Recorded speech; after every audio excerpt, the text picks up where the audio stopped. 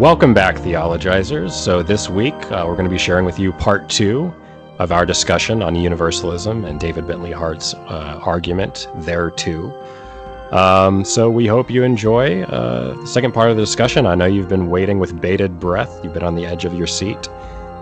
So here's the concluding part of our discussion. Enjoy.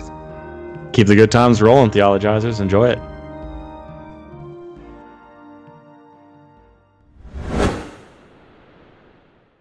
Well, we could talk a little bit more about the whole all persons have to be saved because we live in communion, if you had any more thoughts about that. So another way to kind of put the issue is, imagine you're someone among the redeemed, some of the closest people in your life, some of the most identity-forming people in your life, say some family members or a spouse, are damned. Then how could you, knowing that they're damned, right? Unless, God erases your memory, which is obviously problematic, and he talks about that's a whole nother issue right. that he talks about. Yeah, and again, this is another thing that where I just facepalm with William Lane Craig suggests this idea that God is just it just kind of keeps you from realizing that the people you love are suffering. So you're pretty much not yourself. Right. Exactly. You're and not I think really that's a right. person. I think that's right. And so he basically says is like, so assuming that that's going on, like, how could you, as someone who exists in communion and gets your fulfillment out of those people who are part of your identity, the people you love, how could you experience eternal bliss, eternal beatitude, knowing that there's suffering, torment forever? Yeah. And I think that's a very powerful consideration. So did you have any thoughts on that, Brett? Yeah, I almost think this is the point where the rubber meets the road with me, at least in my own personal issue with eternal conscious torment. It's seeing those in my life, whether it be friends or family members or people that I don't know directly, but I just know through their work or, through something well known that they've done, famous people that you admire, what have you. These people that really mean a lot to you, which are just hyper examples of, in my opinion, what everyone means to everyone. You know what I mean? They bring the point home when you use examples of people that are very close to you, very influential, that you love, the loved ones, and you use them as examples. You can't have one Theo bro saved without the other Theo bro. Exactly. And you think, what would reality look like if hell is eternal conscious torment, and these people that are so dear to me, that I love deeply, are going to be in hell, even if I am in heaven? Heaven becomes hell to me if that is the truth. And like you said, Ben, like William Lane Craig and others try to skirt this by saying that we're going to be like, there's going to be like lobotomies performed by God as we enter hell, and we're going to be like humanoid, like hollowed out versions of ourselves in heaven. That's like the only thing that they can say to skirt this issue, because we are who we're in a relationship with. We're connected to everyone else. And I'll tell you this, like oh my goodness, like I challenge everyone to think about this. Like, there's people that I love. There's people that I deeply care for. There's people that I admire that aren't professing Christians at this point in time, who have passed away who weren't professing Christians. And I can't even fathom eternal separation from these people. And to think about these people in an eternal hell, I don't even know the words to describe it. It's almost like a moral poison flowing through my bloodstream. Well, it feels like part of you would be in hell. It feels like kind of the point. Yeah, it feels like a death inside of me. And I would venture to say that that's probably what most people would feel if they thought about specific people. So let me just roll it into George MacDonald again, and DBH references this passage in George MacDonald's Unspoken Sermons again. People, if you've listened to Theo Bros at all and you haven't read George MacDonald yet, shame on you. Seriously. If that was the case, and I can say this from the deepest part of me, that if I knew that someone that I love is in hell, I would begin the journey into the depths to save them out of it. I'm not going to stand around the bliss of heaven and let that happen. George MacDonald says that's what he would do. That's what most people would do. And in that act, you become more Christ-like. Mm-hmm. You become more like Jesus. And I think that's a powerful thought and argument for more of a universal salvation. There's a really beautiful representation of that idea in the movie What Dreams May Come with Robin Williams. It's really sad, too, because God rest his soul, by the way. Yeah. Robin Williams could be a prime example of that, I think, as we're talking about this. Who doesn't love Robin Williams? Yeah.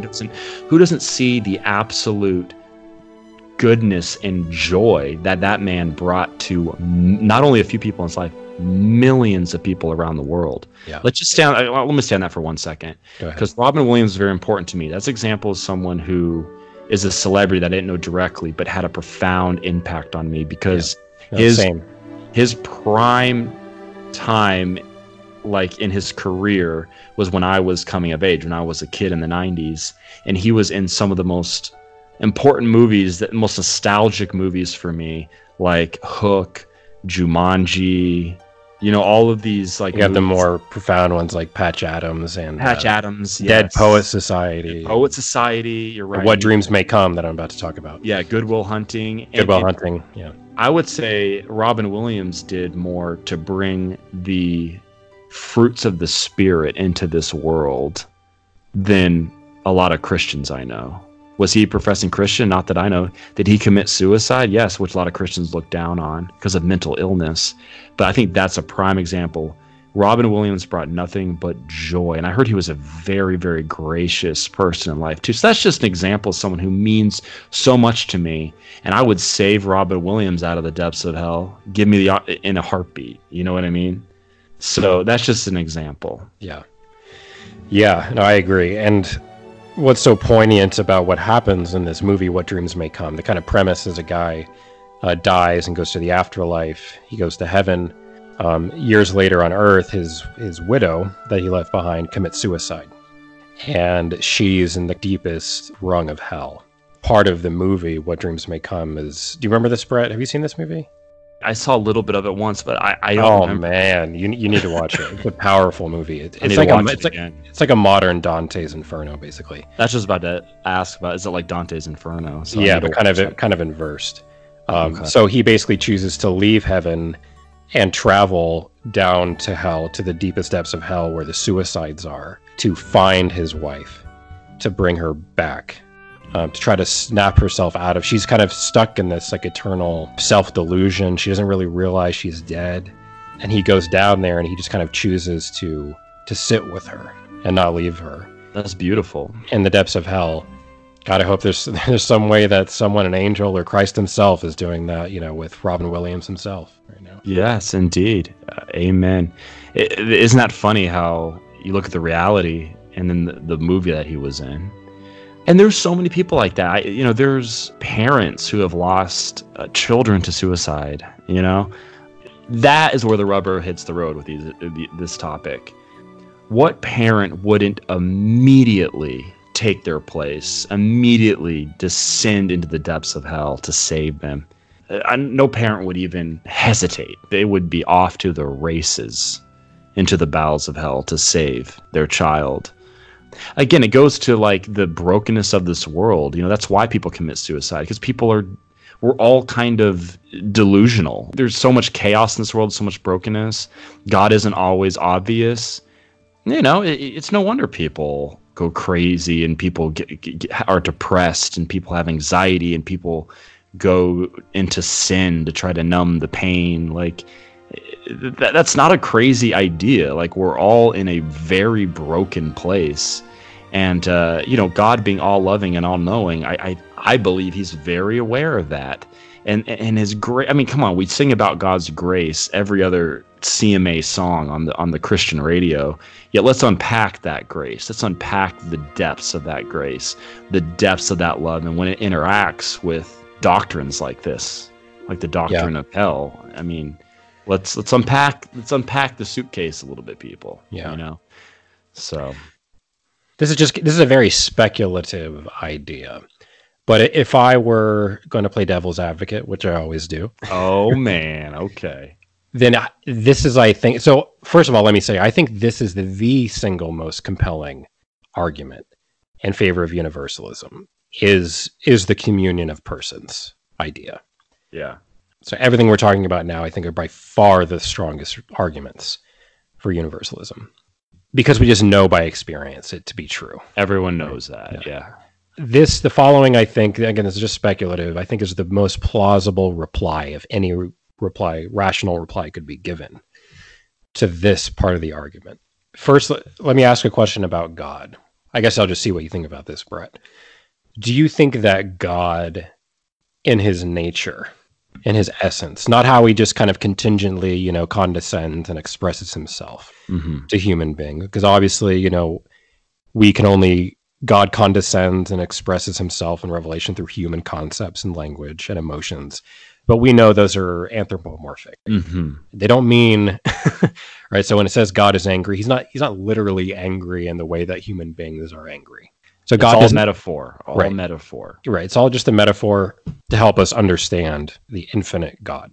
Yeah. But so traditionally Christians have always thought, and I think this is true, although there's some contemporary theologians who would contest this, but I agree with the traditional view that God in his essence is impassible. And that means that God has no passions. God has no emotions. That's because God doesn't change. Again, even though in the Bible and stuff, it describes God as if these things are the case. That's God condescending to our ways of thinking. And so God is never moved to anything. He's never moved to anger. He's never even moved to compassion. Right? He's compassionate, but he's not moved to compassion. God is passionless. Yeah. So if that's true, then think about God's relation to the world, the fallen world as it exists. Now, God has infinite love for and compassion on creation from moment to moment, and he will forever. He's merciful to everyone. He's constantly pouring out his love on everyone, trying to draw everyone to himself.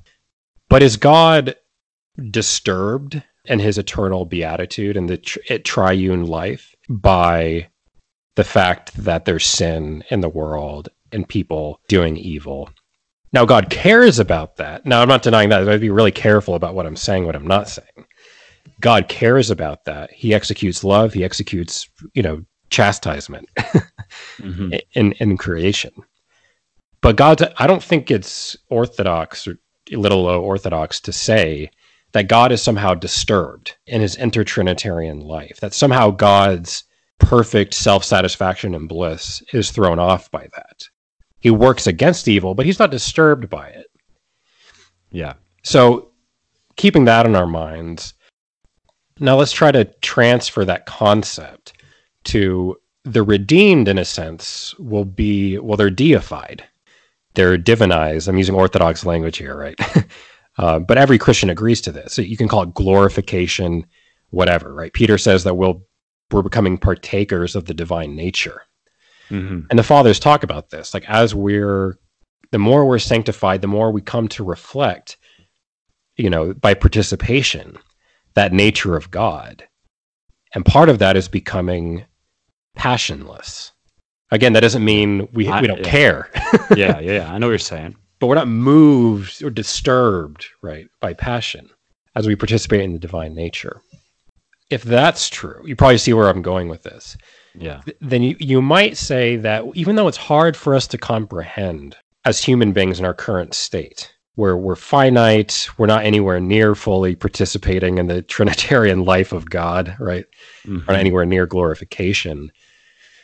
So it's hard for us to conceive in our current state of being able to feel an infinite compassion, an infinite and never-ending compassion and love towards the other, but without being disturbed at all by how that other does or doesn't respond. But it seems like that must be, given Orthodox teaching, that's God's relation to the world. Does that make sense? I feel like that kind of corresponds to, I feel like C.S. Lewis portrays something like this in The Great Divorce. So again, which is a book everyone should read. It's my favorite book, definitely the best Christian work of fiction of all time, I think. Wow. I'll probably agree with you. Very short too. And George MacDonald is his guide in that book. Yes, indeed. But there's a scene in The Great Divorce where, so the kind of premise is people come up from hell in a flying bus, which is a gray city, and their relatives who are in heaven come down and they try to convince them in the outskirts of heaven to stay in heaven and not go back down to hell, the gray city, the gray town. Mm-hmm. And I remember in one of the scenes, I think it's a former spouse of a woman who's in heaven. He's come up and he keeps trying to emotionally blackmail her. Yeah, I don't know if you remember this. He's the tragedian, right? He used to be a theater actor, and so he's all over exaggerated.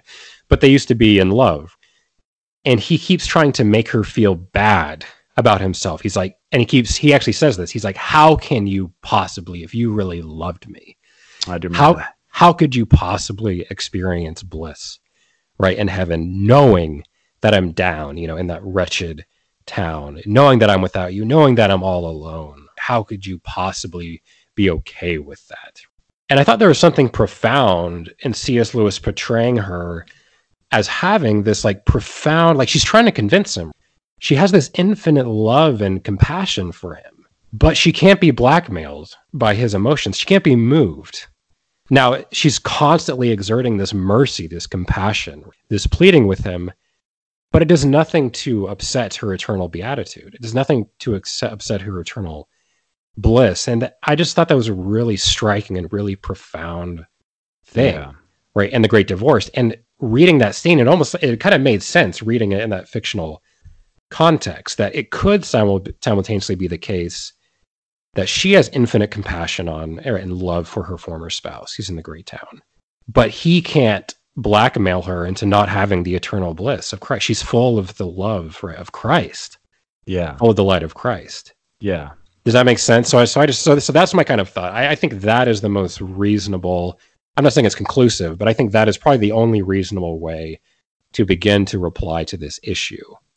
Yeah.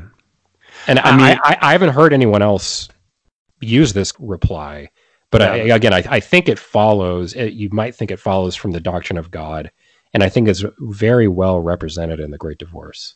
Yeah, I do remember that part of the Great Divorce, and that's a good angle to bring up as far as showing that God can be, eternally loving, eternally merciful, and willing the good of the other, while not being put off or disturbed by someone who's lost, but that at the same time not affecting his compassion for that person. Mm-hmm. But my intuition, bringing even up that, I think that can actually be another sort of argument indirectly for universal salvation, that the reason that's the case is because there's this eternal peace and this eternal knowing of this ultimate reconciliation. The reason that is that eternal compassion for the lost and that eternal love for the lost is present because eternal compassion and eternal love doesn't lose. That eternal compassion, eternal love is victorious in its nature, if that makes sense. Mm-hmm. That the deprivation of that is by its nature finite. Yeah. And the fullness of that love and that compassion, that undisturbed love and that undisturbed passion, even though people are lost at that point in time, is eternal. Therefore, it has its security in and of itself, in and of its own nature. So I'd almost look at that as sort of an indirect argument for universal salvation. And Ben, let's unless you have something more to say on that, I was going to say we could transition to another point that DBH makes in the book, and that is, how could anyone eternally resist the love of God? Mm-hmm. And DBH argues that that's impossible because we're created, as so many of the Christian writers and theologians say, and as the Bible says, we're created for God. Mm-hmm. That God is the ultimate good that we're all wired for. And until we have our home within the good, capital G, not these lowercase g's, like, money, fame, power, all these like lower things that we search for to get our satisfaction, which we can't ultimately receive satisfaction from, because we're all have a, as they all say, the God-shaped hole inside of each one of us. Therefore, if that is our nature, as creatures from this God. The Bible makes this clear that God created us for him. That's why we exist. Yeah. And that's in our deepest nature, our deepest longings for God. Right. How could anybody eternally resist God if that's the case? Right. Unless they were somehow delusional, unless they were somehow insane. How could a person in their right mind with the fullness of revelation of God, how could they resist that for an eternity? DBH argues logically they cannot. Yeah, and I think this is a powerful argument as well. So, right, the famous quote from St. Augustine, "Our hearts are restless till they rest in thee." Right? I love that quote. Yeah. Even though Augustine whoops hard with a lot of stuff, man, I love that quote. Yeah, he's a brilliant guy. Yeah. Yeah, so the idea is that if God, by definition, is the ultimate good, and so kind of the good that all of our actions are implicitly seeking, right, or directed towards, then we can't rationally will against that if we have full knowledge. So this is a kind of view of human freedom and rationality that goes all the way back to Plato or Socrates. Socrates gives this doctrine. It's sometimes called the intellectualist view of human freedom, which is captured in the idea that no one ever knowingly wills evil, or no one ever wills evil as evil. The only reason that people choose evil is because, like you said, people are ignorant. So either they have some disability that's out of their control. So I think we all naturally have, what the Greeks called akrasia, or moral weakness of the will. But that's a condition, that you might think is out of our control in some cases. So it's either because of some weakness out of our control or because of some ignorance on our part. But the idea is that if we are fully rational, if we fully knew the reality that God is the only thing that can satisfy us because we were created for him, then the choice to damn oneself would be fundamentally irrational. Yeah. But then the kicker is that you can't hold someone culpable for a purely irrational choice. So he gives the example, and other people, I think like Thomas Talbot gives an example, is if you saw someone, your child, just try to throw themselves into a physical fire, you would know like something is wrong. You can hold them responsible for that. Like clearly there's some sort of insanity, some sort of defect in knowledge that's causing them to do this. Exactly. Right? And so if that's true, you can't hold people eternally responsible for just being in the dark. And so then the idea is, well, then God has the capacity to bring them out of that, right? And that's probably part of what hell is, and for any universalist perspective. Yes. Is to get people to finally truly see with clarity the consequences of their actions. Exactly. And how it's really not in their own good or anyone else's. It's truly self-destructive. Yeah. And George MacDonald argues in his unspoken sermon on justice, that is justice. What's the example he gives early on in the sermon? He says, like, okay, so a man steals my watch, right? The watch is returned to me and the man goes to prison for however many years for stealing my watch. Do I feel like justice has been served completely in its fullness? No. What if he's in prison, he's unrepentant? Then especially no. I don't feel like justice has been served. But when do I feel like justice has been served? And when do I feel like the fullness of justice has been served? That's when the man who stole my watch comes to me and repents for stealing my watch, says, I am so sorry. I see the nature of my ways. I should not have stolen that. I realize that it created heartache for you, that was a bad thing to do. What can I do for you to forgive me? What can I do to make amends for this? I am so sorry. I see the evil of my ways for wanting to take something that belonged to you. And in that moment, I say, you're forgiven. It's okay. That is when the fullness of justice has truly been served, right? Yeah. A lesser retributive justice is being served for someone who's just being punished. But it's not until that person realizes the depth of their brokenness, the depth of the evil that lies within them, the depth of their sin, it comes to the full realization of what that means, looks at the horror of it, and then throws themselves at the mercy of God. Until that happens, full justice has not been served. And George MacDonald argues that, and I think that's what you're referring to as well, Ben, coming from DBH's book. And I would say that's a very strong argument as well on the nature of justice and how you're not completely there until that true reconciliation comes to fruition. Right.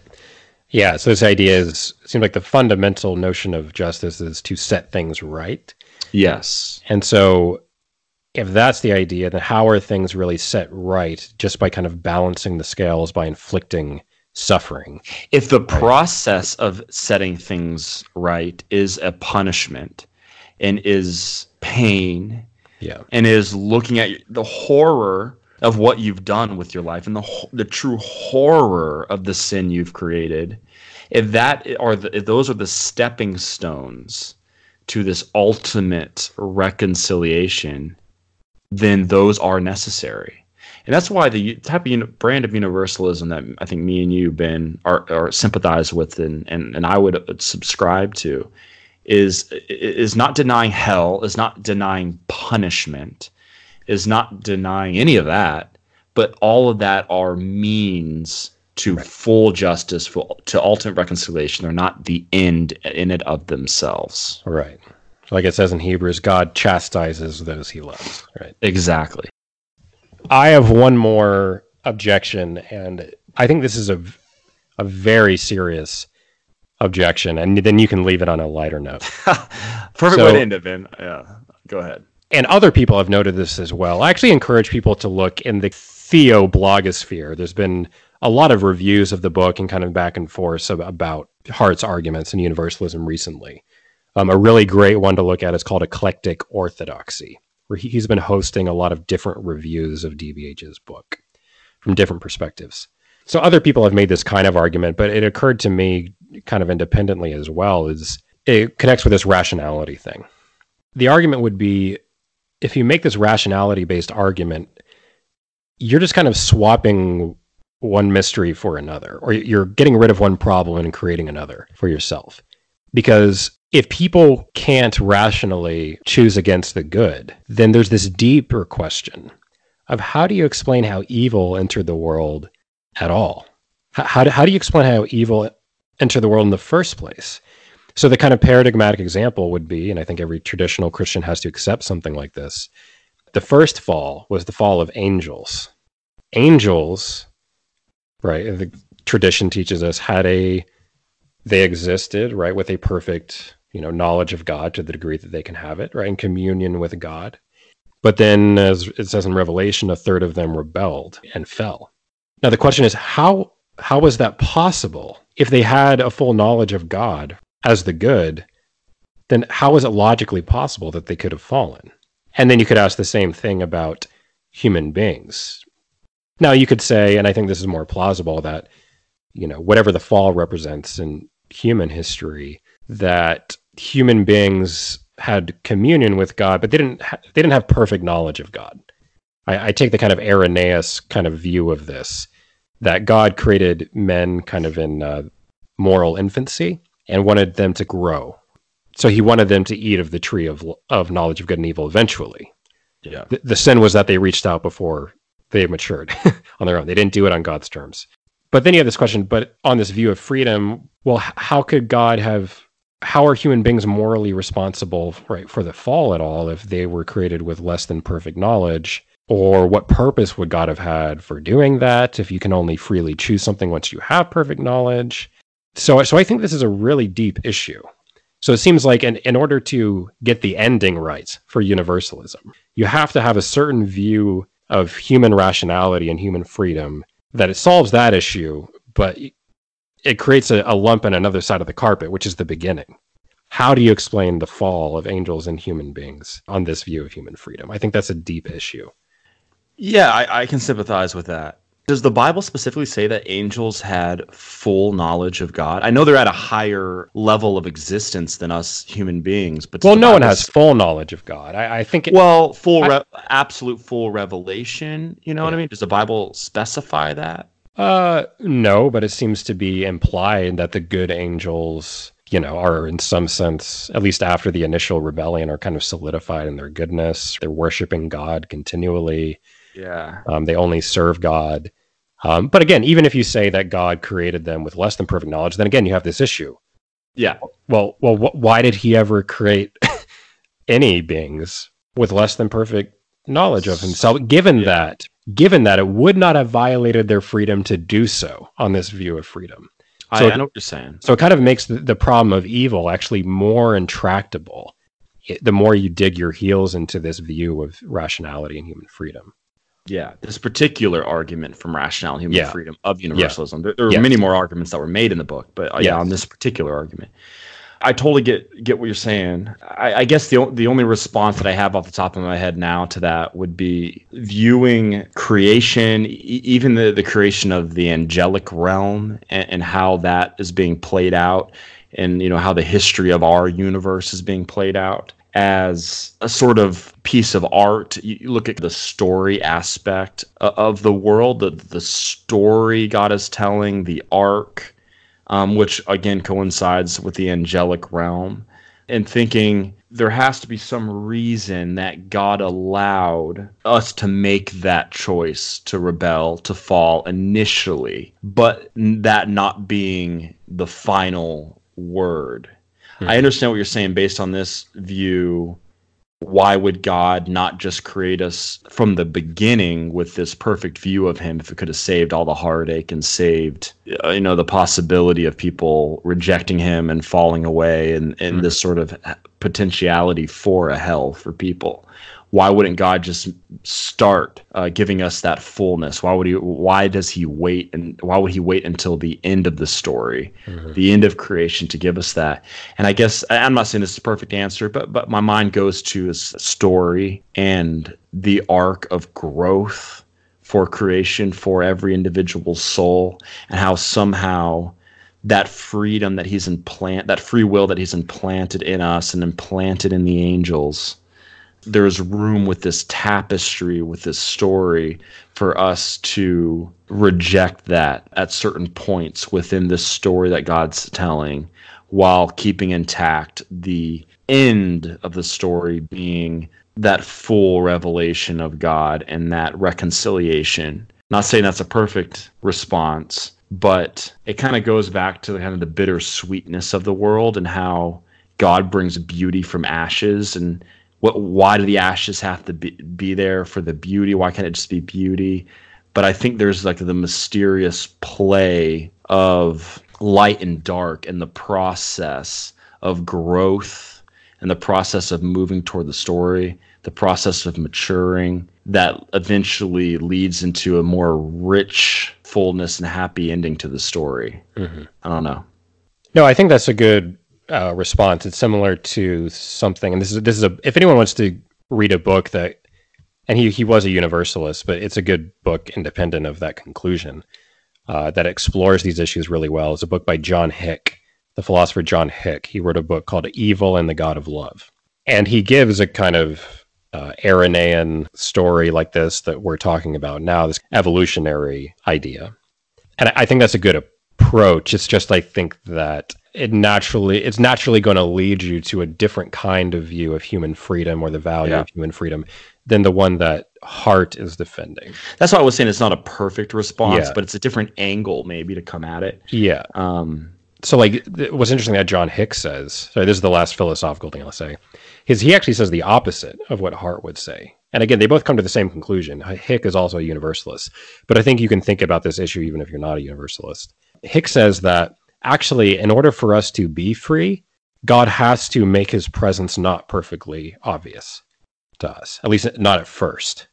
But freedom is essentially this process. So God, he wants us to become free, almost, like to become perfectly free. So in this view of freedom is not some particular, it's less focused on particular moments of choice. It's more about a process of making incremental choices in a certain direction. And Hick thinks that we can only be free at the end. So freedom is kind of this process of forming your own character progressively in a certain direction. Mm-hmm. And you eventually want to solidify your character such that you're no longer able to sin. But that's only a free end state if you got there through a process, right, of more kind of libertarian-like choices. Yeah. But then that opens the door, though, to the opposite. So C.S. Lewis says every day each of us are slowly becoming one or another kind of creature. We're forming our character deeper and deeper into different directions. And it seems like once you have this view of freedom, it's more difficult to see how you can guarantee that everyone will form their character through these incremental choices more and more in the God direction, as opposed to the opposite, which is C.S. Lewis describes as kind of almost making ourselves a monster. We progressively dehumanize ourselves and our own character to the point that eventually we become solidified in an evil, unrepentant character. Yeah. Anyway, I can see the holes in that argument. But again, DBH presents many different arguments throughout his book. I think many of them, both Ben and I would say, are very strong. Yeah, there's a number of them that have philosophical pitfalls and holes in them, potentially. But no one's perfect. Everyone's trying to think out these issues. I think overall, DBH does a pretty darn good job of presenting his arguments in a very clear, concise, rational, articulate way in his book. Oh, I completely agree. I highly recommend the book. I'm just arguing. I mean, no position is unarguable. Yeah, exactly. And it's good that we argue, because we don't want to just gloss over it because we want to think it's perfect, because nothing's perfect. Yeah. But we're all working through these issues as believers. I think that's a good note to end on. I just want to encourage Christians, whatever your view of hell is, whether you think that the traditional view is just obvious and any other views are heretical, or you're a, maybe more progressive universalist and you just think, oh, it's just obvious. God is good. God is love. So everyone's saved. All right. Case closed. Yeah. I think we just want to emphasize that these issues are very complex and very serious. Yes. And I think Christians just need to take these issues more seriously and more thoughtfully. And not only serious intellectually, but serious morally. Yes. And very serious to the health of our own souls and the health of our relationship with God. There's so many consequences that spring from this, whether we admit that or not. There are. Yeah. So it's not only serious in the mind; it's deeply serious for our hearts. Yeah, and it's not sinful to engage with that argument with God. God gave us the Psalms and the Lamentations, where half of which are arguing with God, questioning God. I think that can help grow our faith, no matter what conclusion we come to. Don't think that, if I'm pious, then I can't seriously engage with God in these questions. Yeah, agreed. All right. I think that was a good discussion. We both, I think, highly recommend this book. I mean, there's a really good audio book version of it on Audible. It's That All Shall Be Saved, right, Ben? Yeah. By David Bentley Hart. Just came out, I think, sometime last month or the month prior. If you've never thought about that universalism even being a possibility in your Christian walk, and you've always thought that it's not biblical, that it's heretical, we would argue against that. And I would whatever conclusion you end up coming to, just to expose yourself to different views, and in my opinion, more hopeful views, obviously, of the end game of this thing we call existence, this thing we call life, the universe, what's beyond. I would highly recommend this book. And another side one, as far as if you've never read anything on this, I would also recommend George MacDonald's unspoken sermon, Justice. Mm-hmm. So, and also his unspoken sermon, The Consuming Fire. The Consuming Fire as well, mm-hmm. Yeah, so those, and then again, Robin Perry's The Evangelical Universalist is a little more of a citation, scholarly, less polemical book. It's very, very good, very, very thoughtful, and he's very gracious to his opponents, unlike David Bentley Hart. Yeah, he is. Yeah, and I'm glad we have both tones. Yeah, and there are other great books out there. I know, like a standard annihilationist one is Edward Fudge's The Fire That Consumes, which I haven't read all of. I've only read a few pages, but I'm more familiar with Annihilation from other sources. And there are other good traditional books out there. I know there's a book that recently came out I really want to read by a philosopher of religion called Sinners in the Hands, it's called Sinners in the Presence of a Loving God. So basically, he's not a Eastern Orthodox, but I think he's a Protestant. But he basically is defending the kind of standard Orthodox view that I was describing earlier in more depth in that book, which is that the most plausible concept of hell is eternal torment, but just because of the unveiled presence of God. Yeah. Not because demons are poking you with pitchforks. Yes. Yeah, I hope this episode's been helpful to anybody who either has already wrestled with this question or hasn't really thought about it as much. I don't know if it was helpful, but it was definitely helpful. I'll be here all week. All right, theologizers. Well, thanks for joining us again. And yeah, we will see you on the flip side. Deuces.